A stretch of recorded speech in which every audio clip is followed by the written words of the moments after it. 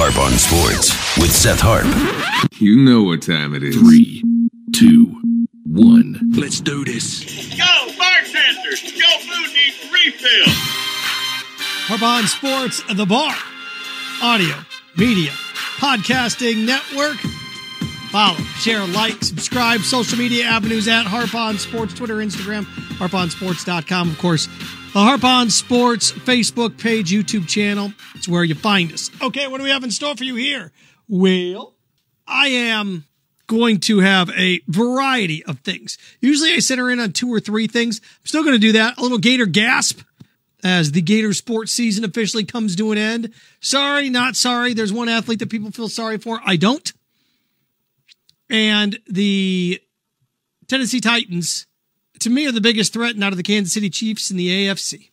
So we're going to look at all 3 of those things. And then the NBA playoffs. Everybody wanted LeBron gone. Got it. Knicks are gone. Okay. Luka's gone. Okay. Steph's gone. New blood. Bet you don't watch it. You won't watch it. You won't. Ratings will go down. Compliments aren't consumption. Complaints aren't consumption either. So we're going to look at that. It's going to start off with the Gators. Gator baseball team. That was atrocious. That was embarrassing. It was brutal. It was brutal. You know, I've been at the University of Florida now for 16 months. 16 months. And, you know, fan bases are fan bases. Everyone thinks that their team's better than everyone else. Everyone thinks that their team is special. Florida is more competitive in a variety of sports than any other school in the country. They are. Here's the truth about the 2021 Gator sports season. The only team that was a disappointment was baseball. Every other team was a success. Every other team had a successful season. The only sports team at the University of Florida, the 2020-2021 season, that was a disappointment was baseball. Softball went to a super regional, got beat by Georgia. Okay, so do you have to get to the College World Series to be a success? You're a failure if you don't. You came up short. All right, that's a good run. Football was ranked in the top 5 or 6 for a good chunk of the year. They lost to LSU, you bet. Had a Heisman Trophy contender, had a top 5 draft pick, had 2 first-round draft picks. Florida's football program got back to Atlanta and actually was competitive against Alabama. More competitive against Alabama than any other team. Now, what happened with Dan Mullen in the Cotton Bowl? That was embarrassing. That was atrocious. And the way that was handled publicly, I thought was embarrassing. But the football season was a successful year. It's the reason he got a contract extension. Because he's going to give you a chance to win week in and week out. Dan Mullen gives you a chance to win the SEC.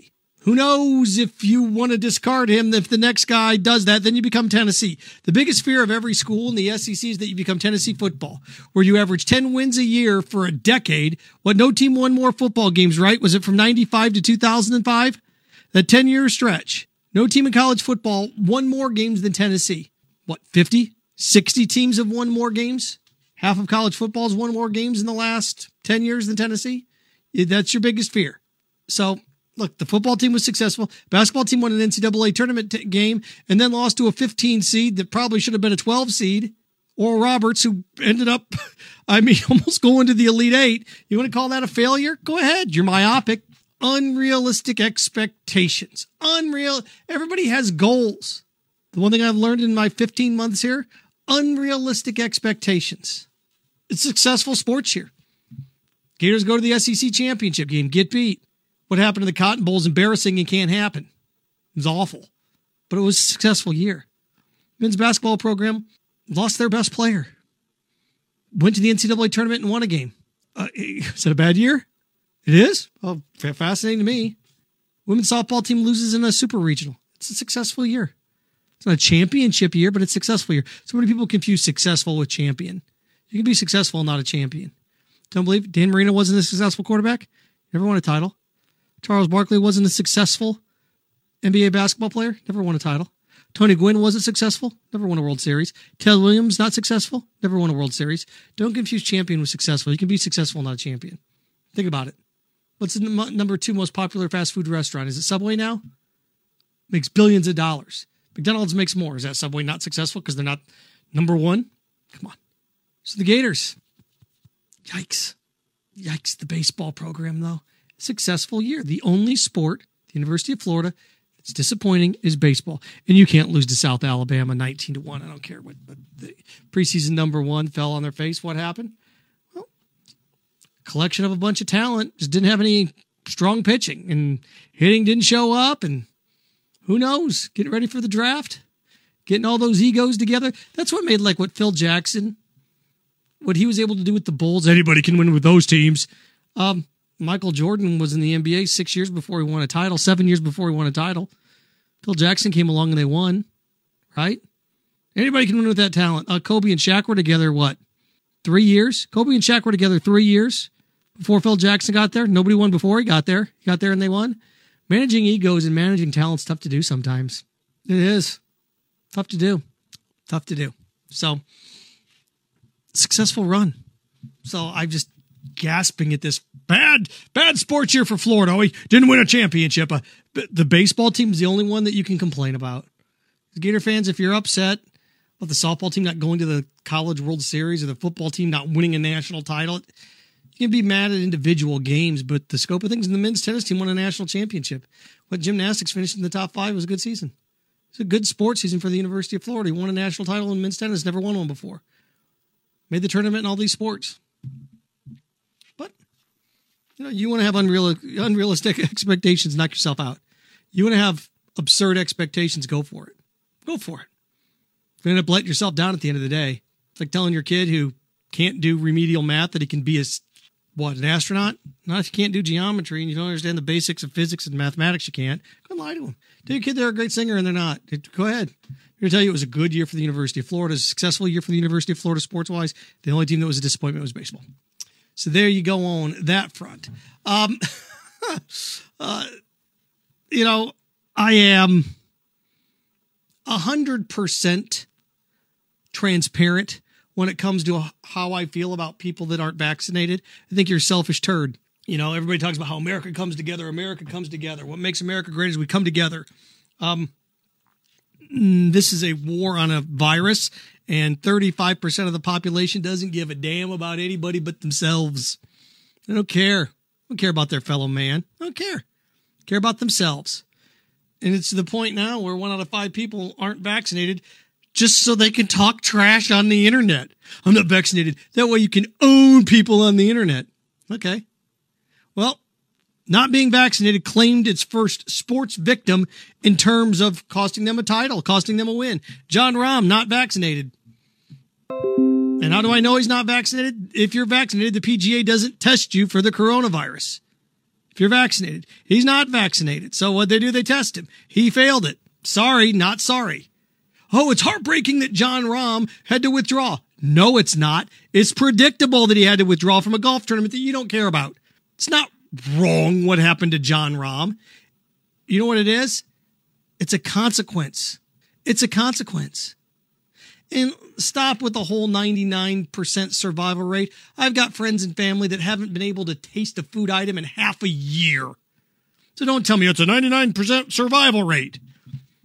Yeah, half the people that were shot in World War II survived. Doesn't mean it's, look at the survival rate. I got a big, wound in my chest, but I lived. I got maimed. Civil War. 80% chance that you survive a battle. Oh, well, great then. Great.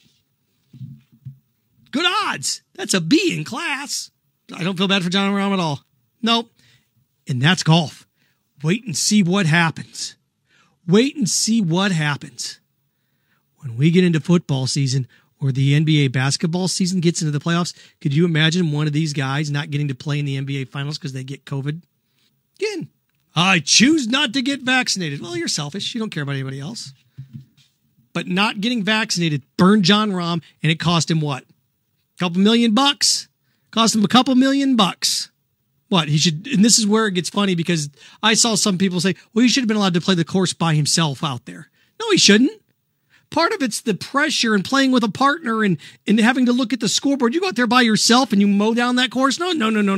They wouldn't let Casey Martin go around on a golf cart 20 years ago, 25 years ago, because it was a competitive advantage, despite the dude had a degenerative knee. So, sorry, not sorry for Jon Rahm. Do not have any sympathy for him whatsoever. None. At this point, you have an option. You can get vaccinated. You choose not to. And I'm sorry, a meme isn't a reason not to get vaccinated. It's not. Well, medical evidence aside, you want to believe a bunch of wackadoos and YouTube doctors? Go ahead. I can only imagine, being a fan of could you imagine if this were like if this were the US Open and a major golf star had to withdraw in the final round because of this? This should send a warning shot across the bow to all of them. They all should be going to get vaccinated now, today, if they haven't already. Do not feel sorry for him whatsoever. I don't. Time to grow up. You don't get vaccinated, John Rahm? Sorry. Not sorry. Let's see here. Also, really quick, before I get to the Julio Jones landing with the Tennessee Titans. Man, they stole him, by the way. All our big stars are out of the NBA playoffs, at least your Hall of Fame locks. Steph Curry's a lock. LeBron's a lock.